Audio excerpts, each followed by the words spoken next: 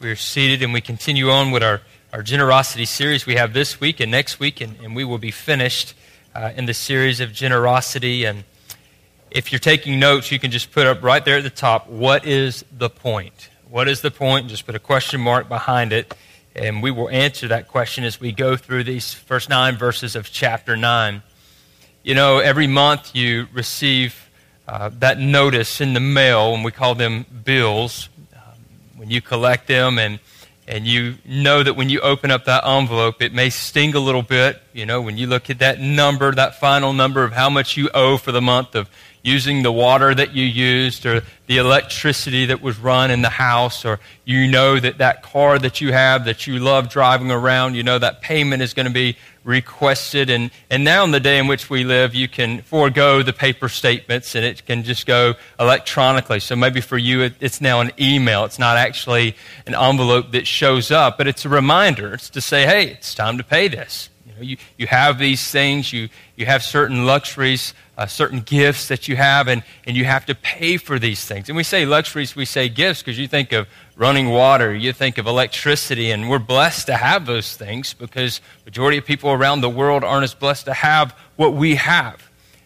But there comes time for reminders, for accountability, to say, hey, if you don't pay this, then next month you're not going to have that running water, or you may not have that electricity, or you may be in trouble if you don't catch up on the car payments. And there's many of us in the room saying, hey, I know what it's like to miss a payment. I know what it's like to get that phone call, for that fear to sink into our hearts.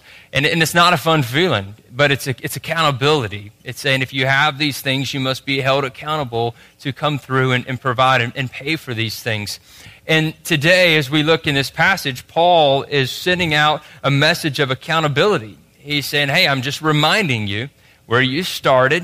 You were very excited of what was happening and being able to give to Jerusalem. And I'm sending you a reminder just that you would come through in these things. But you see, when we go to give in the local church, as we give, we're not giving to repay a debt. Okay? So, say when offering plates come by and we make that payment, it's not a payment to say this is to help cover the debt that I owe towards God. And I hope we all understand that that's not the reason that we pass offering plates. When we serve here in the local church, it's not to repay a debt. Well, if I can sign up for an area of ministry here at Perimeter Road, if I can be a greeter, or if I can be a section host, or if I can be on the hospital visitation team, and I can serve well on that, that helps cover the debt that I owe. It's a payment back to God. Maybe you see it that way. When you sign up to pray for someone, when you sign up to be in a community group and to teach and use your gifts, to come up here and sing or whatever it may be, and you say, I'm doing these things to help cover the debt that I owe back to the Lord. And the debt which we are talking about is our sin. Because we've all sinned in this room. That's something we all have in common across the way. We've all sinned. We've all failed miserably. I mean, we haven't even come close to hitting the ball of perfection. And so, since we have fallen short, that debt has separated us from God. Okay? Y'all with me? So, we're not giving, we're not serving, we're not doing as if to repay that debt. No, that debt has already been paid. Amen? And that's good news. I mean, that's what we sing about, the grace that has been given to us, what Jesus did for us on the cross when he shed his blood. When he didn't, as we said last week, a quote that I read, he didn't tithe his blood, he gave it all. When he shed his blood on the cross, that blood covers every sin that you've ever committed and will commit. As a follower of Christ, all of your sins have been atoned for. So that when you serve or when you give, it's not to repay a debt. You give and you serve because the debt has already been paid. You see the difference? And that's good news. That brings confidence. That brings joy in our giving. And that is all a background. That is a foundation. Paul has already laid that foundation with the Corinthians already. And I wanted to remind us today that when we're looking and he's writing to them, This has already been spoken of, the debt that has been paid, the foundation of which they stand upon. And now he's reminding them, hey, you need to come through on your word. So if you're taking notes, here we go. Y'all follow with me. The first point, our generosity is contagious. And we've been talking about generosity for the fall here. And I just wanted to let you know that generosity is contagious. Man, it catches on. When you see one person going and showing generosity, it's curiosity for us to want to know why they're being so generous, and then it can catch on from one to another. Read with me in verse 1 again. Now it's superfluous for me to write to you about the ministry for the saints. That word superfluous, man, it just flows off the mouth. But basically what it means is there's no need for me to write to you, guys. That's what he's saying. There's no need for me to write this to you. He says, verse 2, for I know your readiness, of which I boast about you to the people of Macedonia, saying that Achaia has been ready since last year, and your zeal has stirred up most of them. So when we first began in chapter 8, if you didn't look at it as a whole, if you didn't read to the end here, you would think that it was the Macedonians who started this endeavor of giving. But it wasn't. And we've bragged about, we boasted about the Macedonians and their love for the church and how they've given. But it didn't start with them. It actually started with Corinth. It actually started with the Corinthians. They were excited. They were spurred on. And then it caught fire. It was contagious to those in Macedonia. But it just so happened that the Macedonians, once it caught fire for them, man, they went full blaze. I mean, they went forward. Now, the Corinthians have kind of been put on hold. I mean, there's a flicker, there's a flame there, there's excitement still, but it's not like it was in the beginning. So they're kind of at a standstill. So Paul's writing to them saying, now know that when we come to collect, you're going to be ready. Saying, you better be ready. That's what Paul's getting across to them. But, you know, when you read the word, sometimes you can read right over things, but as I've been reading over this passage over and over, something caught my attention. This last part of chapter 2, and your zeal has stirred up most of them. Most of them. Not all of them, but most of them. All in Macedonia were not stirred. Not every last person, but most of them within the church, I believe that he's referring to here. But why not all of them? That's the question that I have asked myself. And, you know, it's a reality that it's rare that you see within the church and in a local church, and let's just say from town to town, as we're reading about here in Corinthians, that you see a local church batting 1,000 to where every last person, a part of the church, is encouraged, is stirred up and ready to give, that everybody is giving, that they're perfect in that endeavor. But that's not the case. It's not the case here in Macedonia. It's not the case with the Corinthians. And it's not the case among us. There are things that hold us back from all of us at one time following through in obedience. Ways in which we are hindered. Things that keep us from moving forward with the excitement that the other people show around us. You know, I don't know what it may be for us. I don't know what it may be for you. That when we mention generosity, you go, oh yeah, generosity again. Okay. I'm listening. And then walk out and there's nothing that happens in the heart. You hear of zeal and excitement, and we see people being baptized, and we talk about giving. And last week, there were people who couldn't wait just to write down areas to serve. And just because you didn't write down something last week, I'm not referring and saying that you're not filled with zeal, but there's times when we just kind of lag behind. And I'm not pointing at all of you and saying that all of you are just guilty. I'm guilty as well. There are times when I'm not filled with the zeal to go and to give, with the generosity that other people show. I see it and I'm going, yeah, that's great for you guys, you know, but I'm kind of like right here in my life right now and I'm comfortable. I'm going to stay just right here. You know, it's good that you're giving, that you give offerings and that you financially give, but right now, no, you just don't know what's going on in my life. I'm going to settle in right here. And so that's something that we could easily read over, but it's rare that we see that a church full of people are all giving at one time. But it can be contagious.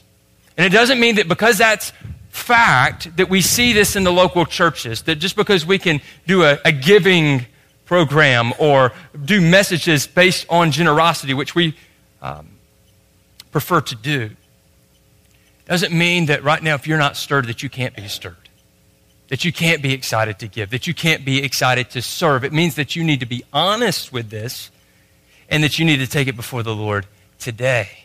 So may you be encouraged as we continue to read along. So we see that generosity is contagious. And I pray that our generosity may become contagious among us and among this community, just as it was among the Corinthians and the Macedonians. But also, accountability serves as a reminder for us to hold true to our word. Accountability serves as a reminder for us to hold true to our word. Verse 3. But I am sending the brothers so that our boasting about you may not prove empty in this matter, so that you may be ready as I said you would be. Otherwise, if some Macedonians come with me and find that you are not ready, listen to this, we would be humiliated, to say nothing of you for being so confident.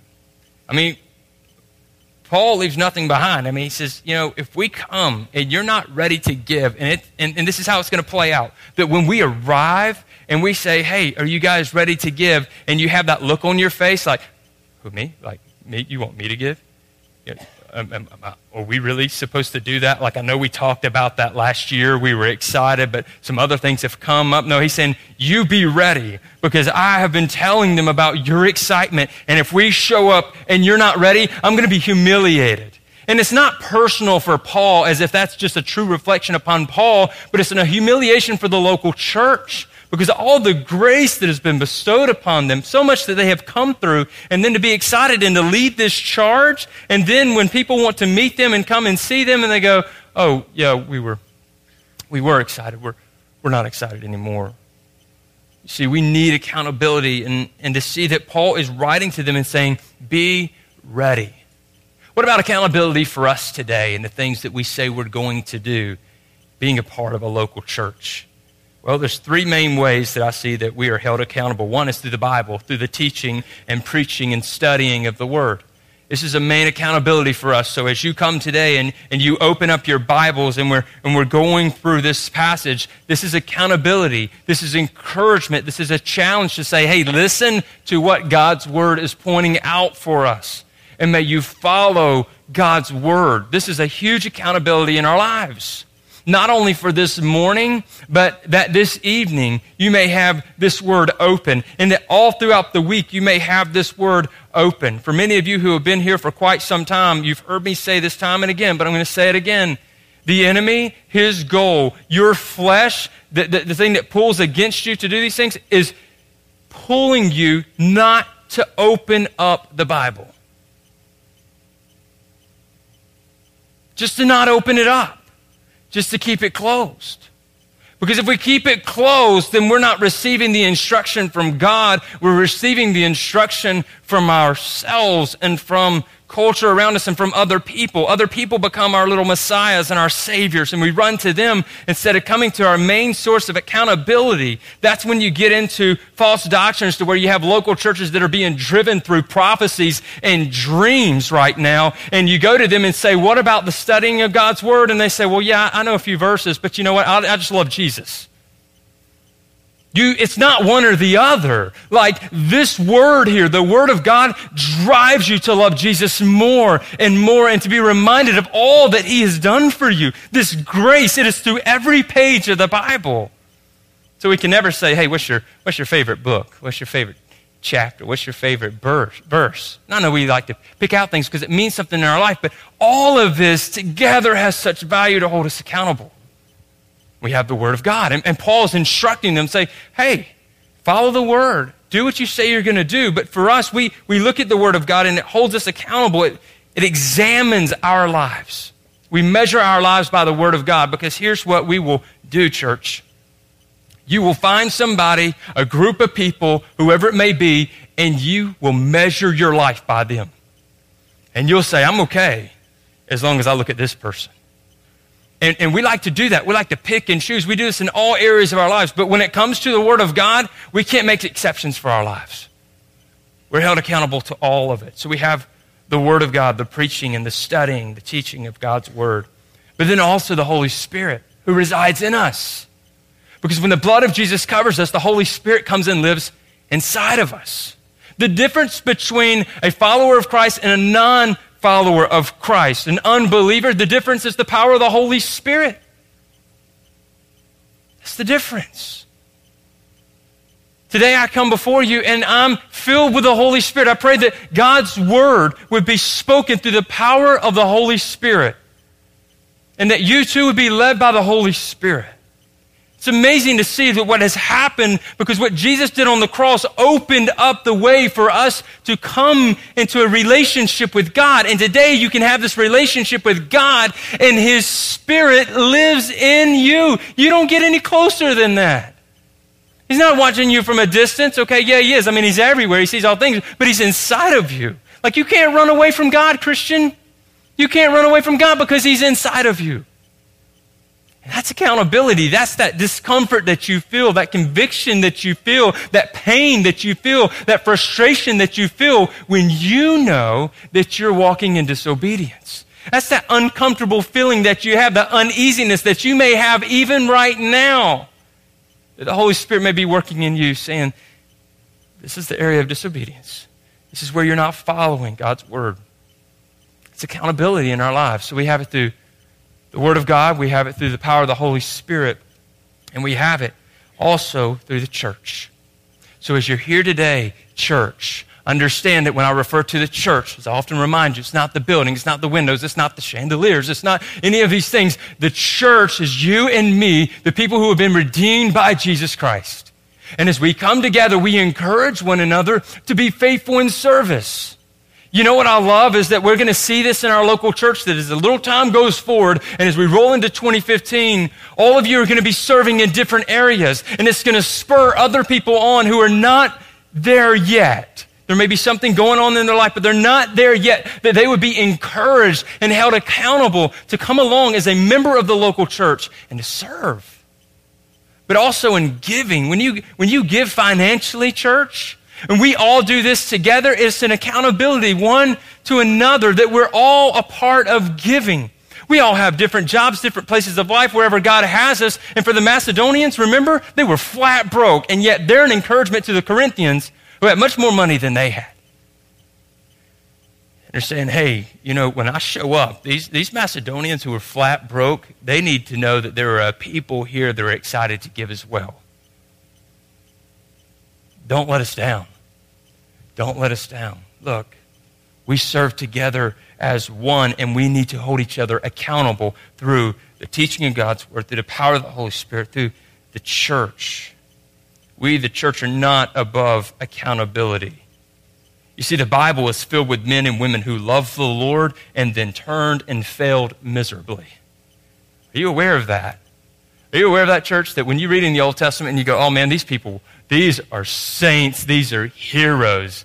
But they were heroes one moment and they were zeros the next moment. We see it all throughout the grand story. You have a man striking a rock when he is supposed to be speaking to a rock. You have one man, a king, who is misbehaving in the bedroom when he should be leading on the battlefield. You have a people group that are dearly loved by God who turned their backs on Him repeatedly as they freely chose to worship the creation rather than the Creator. And it goes on and on and on as you see the men and the women through the Bible, failure after failure after failure. They love the Lord. They loved the Lord, but then there was failure that would follow them not being able to hold to God's word. That's man's greatest problem. We can't hold to God's commands. We break them. We fall short of them. Christ has fulfilled them all. And like these mentioned above, we are prone to make bold promises and commitments only to find them fade away in time. And we say, why? Why is this? Why am I so ready to commit to something? And yet then it just kind of fades as time goes along. Why am I not holding to these commitments, these promises that I said I would uphold? If generosity is contagious, why can't we be stirred with great zeal for Christ and His church and it just be happily ever after from that point? Why can't you become a Christian and say, from this point forward, there's nothing but obedience? Never going to fail. I'm always going to be faithful, Lord. And we may feel that way sometimes. Just recently, a story between a father and a son, a little boy, he disobeyed his parents. The father told him, he says, son, you're going to receive punishment for this, discipline because of what you have done. We've warned you. We've told you time and again, it's time for you to receive discipline. This is not fun. Your mother and I, we do not enjoy doing these things. Took the boy to his bedroom, gave him his spankings, and then they sat there together. The dad held the son as the son cried. And then the son looks up at the dad and he says, Dad, I'm sorry. I don't want to hurt you. I don't want to hurt Mommy. And then the son said this, I promise you, I'll never do it again. I'll never do it again. And as the dad looked at the son, he wanted to believe him, but he knew in his heart, he admired the turning, the conviction, the sorrow that was in the son, but he knew that the son would disobey again. But there is a picture between us and God when we say, God, I am sorry for all that I've done. Like, I will never, ever do this again. I will never fall short in this area again. I will always hold to my word. And I believe that's the picture where God looks at us and says, I forgive you. But I know you will do it again.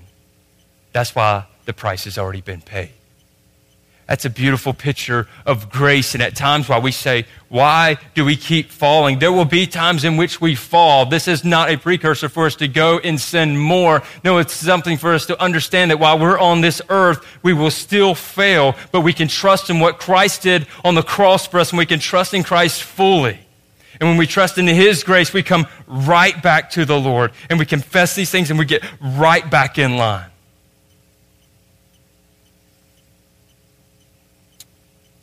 We fail in these things because we still have self-gratifying desires that mislead us to doubt, to fear, to cheat, to hide, and be filled with self-pity.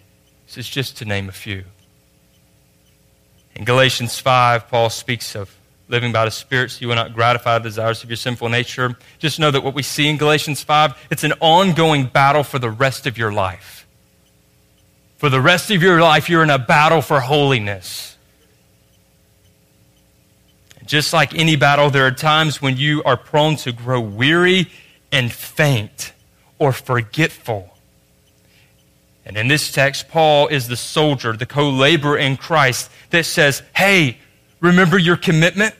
Remember your zeal? Let's go. Follow through. Finish the fight. Fulfill your word. We are counting on you. And he continued in verse 5. He says, so I thought it necessary to urge the brothers to go on ahead to you and arrange in advance for the gift you have promised so that it might be ready as a willing gift, not as an exaction. So it's something that's already waiting. You're willing to give it, not saying, okay, well, let me see what we can scrounge up here. Let me see what we can find. No, we're a people that are ready to give, ready to help others as we said we would do. We will hold to our word as God has held to His word. You see, accountability spurs on a willingness to follow and to give and to serve. We are a people that easily revert back to our old selves. Every day, every moment is the opportunity for you to revert back to your old self. You know, many of you, I didn't know you before you were a follower of Christ. And you tell me stories of what you used to be like. And I have a hard time believing that because of who you are now. Until we go and play softball or do something like that as a church. And I go, oh, that's you. Okay, I see it. I see it now. Okay, there you are. We like to revert back to our old selves at times because it's so natural, so comfortable. And yet we revert back to our old selves when we get away from these areas of accountability that we have spoken about. In 2 Corinthians 5:17, we say, therefore, if anyone is in Christ, he is a new creation. The old has passed away. Behold, the new has come. See, there's something new that has come. The old has passed away. But although it has passed away, it doesn't mean that it's not there, that we can't still live in the flesh. While we're here on this earth, you can still live in the flesh. Daily, there is a battle against spirit and flesh. And if left up to your natural going out through the day without reading the Word, without praying and seeking the Lord, without joining close to the local church, without seeking God, you will live in the flesh, and you will live in the flesh freely. And you will like areas of the flesh. You will grow accustomed to the areas of the flesh once again that you thought were dead in your life, but then it's still going to produce the same results it always has. It's going to be disappointing, and it's going to separate you from a rich, genuine fellowship with the Lord. Not a losing of salvation, but that genuine fellowship you have as you walk in the power of the Holy Spirit.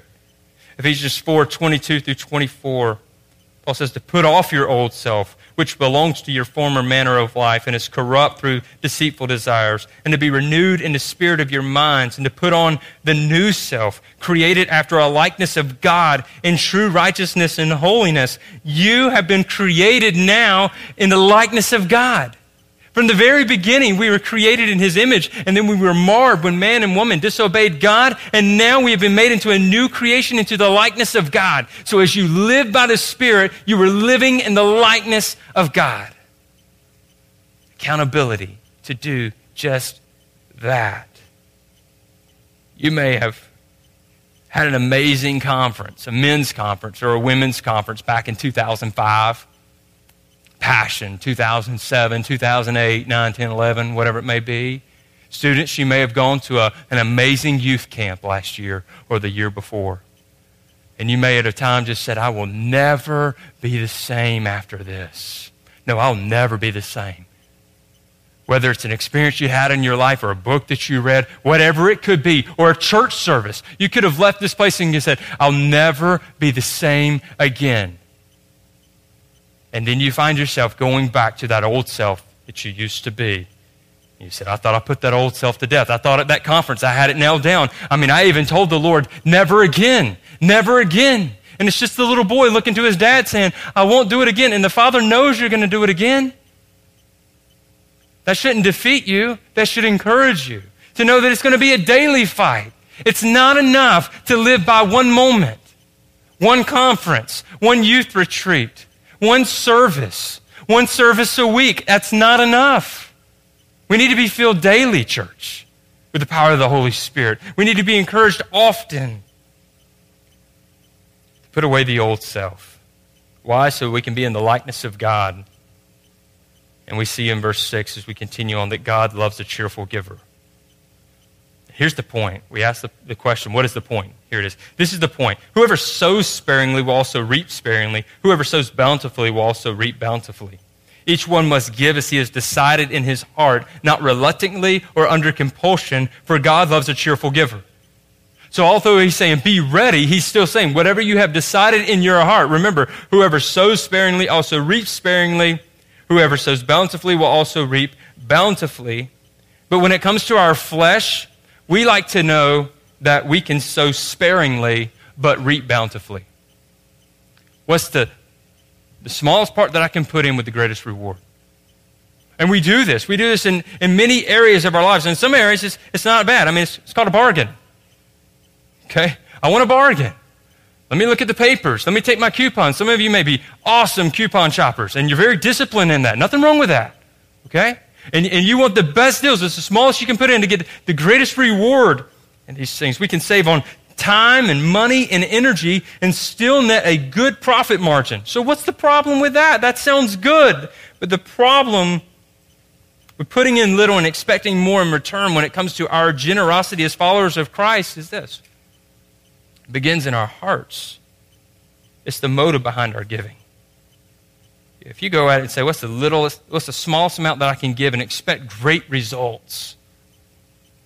I don't know if this is true or not, but I've heard that the ones who complain the most are the ones who give the less. I don't know if that's fact. That could be in the local church.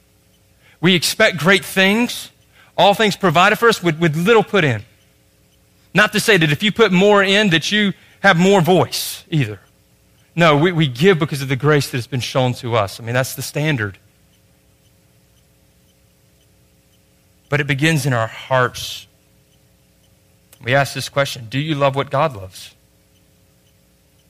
Will you listen to these questions and just ask this to yourself, do you love what God loves?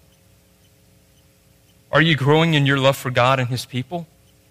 Like from the time you became a follower of Christ, are you growing more in love with the Lord?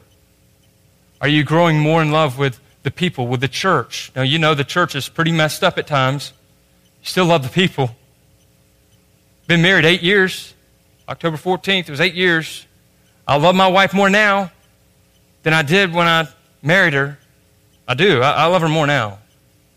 She's beautiful. She's awesome. I mean, she's an amazing woman, amazing mother. And I look at it, that love has grown and it keeps growing. And I'm thinking, wow, I had no idea. What about for the local church? Do you just have this love growing? Did you want to see the local church just thrive?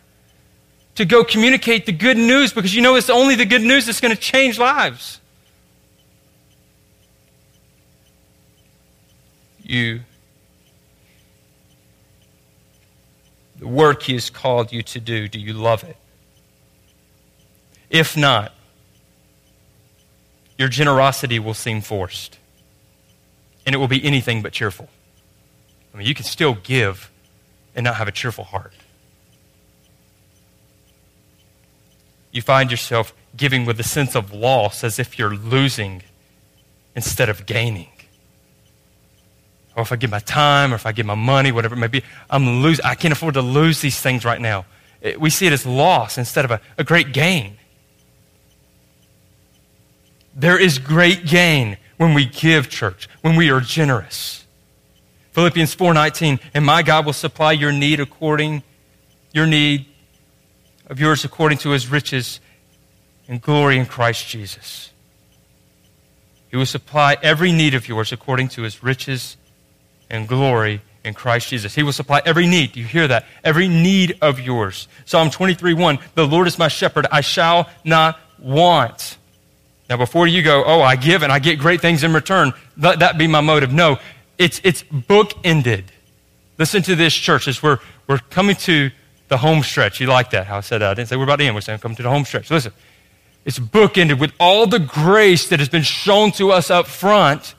And then we have this great generosity, and we know that there will be great return. And it's not that you're going to have all this great wealth necessarily. It's not that all your debt is going to be covered because you gave this one time. Not necessarily. No, it's not a health, wealth, prosperity gospel that many are abusing and forcing upon the church. No. It's that the great return is that you see the fruit of the labor of the church, glorifying God, and that is a great return, far greater than any other return that you could receive here on this earth. That's the great increase. The grace, generosity, continuing to see that grace abound. Which transitions right into this last point. God is able. God is able. Sounds pretty simple, right? God is able. Why did Paul have to tell them that? Didn't they already know that God is able? I mean, didn't all these people that we mentioned already, didn't they know that God is able? Sure, they could say it with their mouth, but many times in their heart, they don't believe it. And the truth is for us too, we can say it with our mouths, but in our hearts, do we really believe that God is able? Verse 8, and God is able to make all grace abound to you, so that having all sufficiency in all things at all times, you may abound in every good work. As it is written, He is distributed freely, He is given to the poor. His righteousness endures forever. We see three things here. All sufficient, so that having all sufficiency, Matthew 28:20, and behold, I am with you always to the end of the age. We know that He doesn't leave us. Christ is with us, working in us. God doesn't just leave us stranded. As we show this great generosity as we live for Him daily, God is able to strengthen you, to provide for you. He will not leave you. You can never ask, hey, God, where are you? Where did you go? No, the question is, where did you go? Where did I go? God's faithful. God's always there. In all things.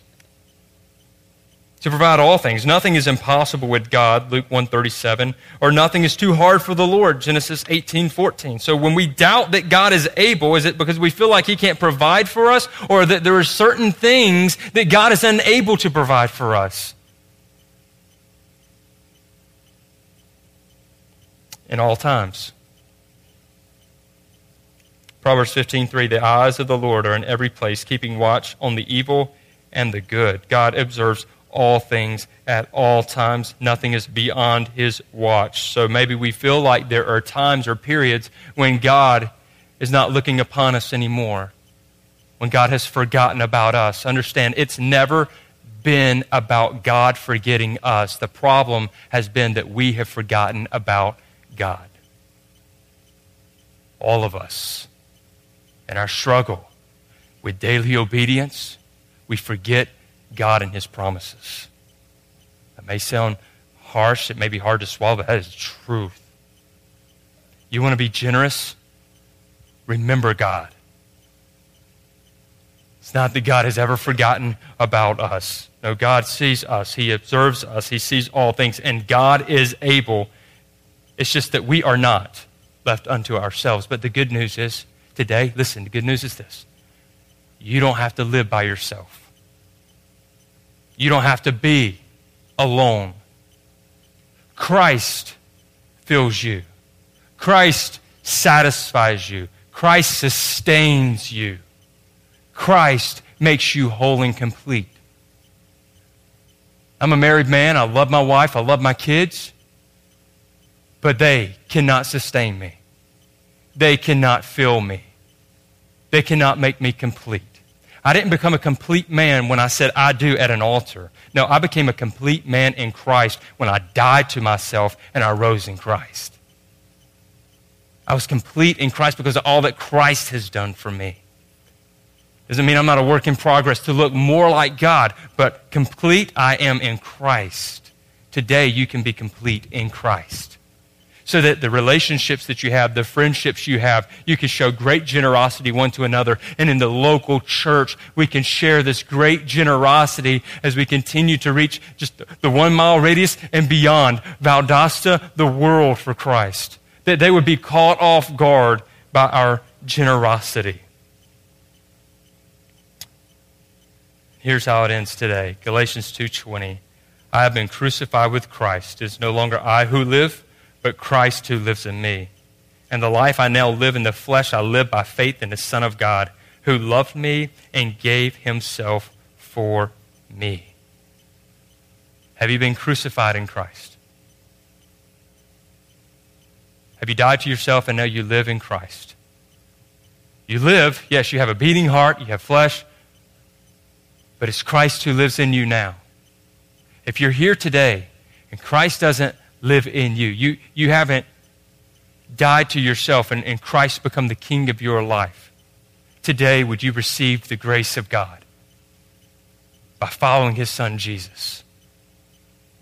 Nothing else. May nothing else grab your attention at this moment, but today, would you receive the grace of God? And would you follow Jesus Christ? I'm going to be standing right in the back there. There will be other pastors, counselors standing right in the back. That's an important question. If you cannot answer that confidently, we would love to talk to you about following Jesus, but it's confessing your sins and trusting what Christ has done for you on the cross. That's where generosity begins in your life. True generosity in the eyes of God. Because no one has been more generous than God and the grace that he has lavished upon us. So what is the point of all this today? As Paul is writing, he says, what is the point? Well, we know that our generosity is contagious. Accountability serves as a reminder for us to hold true to our word, to do what we say we're going to do. We need that accountability. God loves a cheerful giver, and God is able. Point, God loves a cheerful giver, and he is able to make all grace abound to you. So give what you have, determined in your hearts to give, and hold one another accountable to live out a life of generosity filled with God's grace. Let us pray. Father, we thank you for your generosity towards us. Next week, as we close this series, we will give all thanks to you once again. Father, we know that as the church, we often need to be reminded to be generous one to another, not just financially, but in our love for one another, our service to one another. God, I thank you for the church today and just the listening ears. Father, I pray that your word has gone to penetrate hearts today. Hearts that are void of Christ, that before they leave will be filled with Christ. Father, I pray that you will do a work among us at this time of people who will have repentance and looking to you. Father, I pray for the church, that with this accountability, that we would each examine our own lives of what we have determined to give and serve. And Father, I pray that through the power of the Holy Spirit, we are impressed to continue to strive in these areas, to grow in our sanctification, to grow in our willingness to serve and to give. Lord, may it not be under compulsion, but may it be through the power of the Holy Spirit, through a great love for all the grace that you have shown us through Jesus Christ. Lord, we thank you. Lord, I ask now that you work in this place as we continue to worship you in Jesus' name. Amen.